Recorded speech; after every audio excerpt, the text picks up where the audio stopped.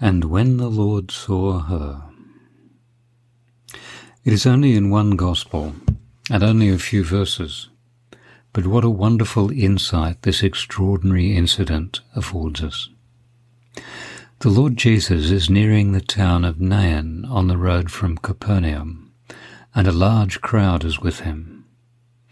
And when he came near the gate of the city, behold, a dead man was being carried out, the only son of his mother, and she was a widow, and a large crowd from the city was with her. The loss that this woman had suffered was keenly felt by the whole town. First her husband, and now her only son had died. Her grief was immeasurable. What comfort could they offer her? What encouragement? She would have felt abandoned, forsaken, cursed by God. Such was Jewish custom, that even a king would give way to a funeral procession, and at least for some distance he would join it in order to show respect and to share in their grief. But there was one exception to this custom. When a wedding procession met a funeral procession, the funeral procession would give way. Life went before death. It was not a wedding procession approaching Nain that day. It was the one they called the prophet from Galilee. His disciples and the people with them would have understood the situation at once. They would turn and follow the sad procession to the grave and share the town's grief at this untimely death. The mother of the young man would have walked at the front of the procession with the other women, while the men took their turn to piously carry the bier on which his body was laid. And when the Lord saw her, his eyes and heart went immediately to the boy's mother, knowing and feeling her deep sorrow. Death had robbed her of all hope, all joy, all reason for living. He knew it, and he felt it. The Lord went straight to her and said, "Do not weep." Did she know who this was? Did she even see him through her tears? Do not weep. What comfort is that? Why not? Because she was not suffering? Surely God knew her pain.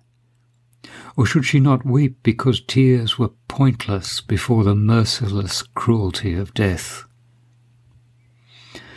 The Lord turned to those carrying the body and touched the open coffin. They stopped, wondering what was happening. Why did he not follow behind, grieving as they were, solemn and impotent? What might have been the expression on the Lord's face as he stood there before death? What was he thinking?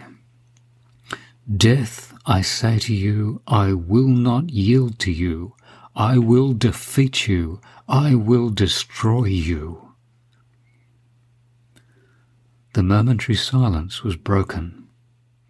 Young man, I say to you, arise. The words had barely passed his lips when he who was dead sat up and began to speak. Pause and try to imagine the reaction of the crowd trailing behind that funeral procession. Why have they stopped? What is happening? Who is that at the coffin? What? The dead youth is alive? The men carrying the coffin put it down, embarrassed, confused, fearful. The excitement grows. Everyone is speaking at once. Some are laughing, some crying, some just staring. In the midst of all this, one person might have been forgotten, the one person for whom the Lord felt great compassion. He brought the boy to his mother. Had he not said, "Do not weep"? This was why. Death was soon to die. Then fear came upon all, and they glorified God, saying, "A great prophet has risen up among us, and God has visited his people." They did not yet know him. God had indeed visited his people, but more than the greatest prophet, this was the eternal Son, the treasure of heaven, sent to know our sorrows, to reveal God, and to be the Saviour of the world. He wept with those who wept, and he conquered death forever.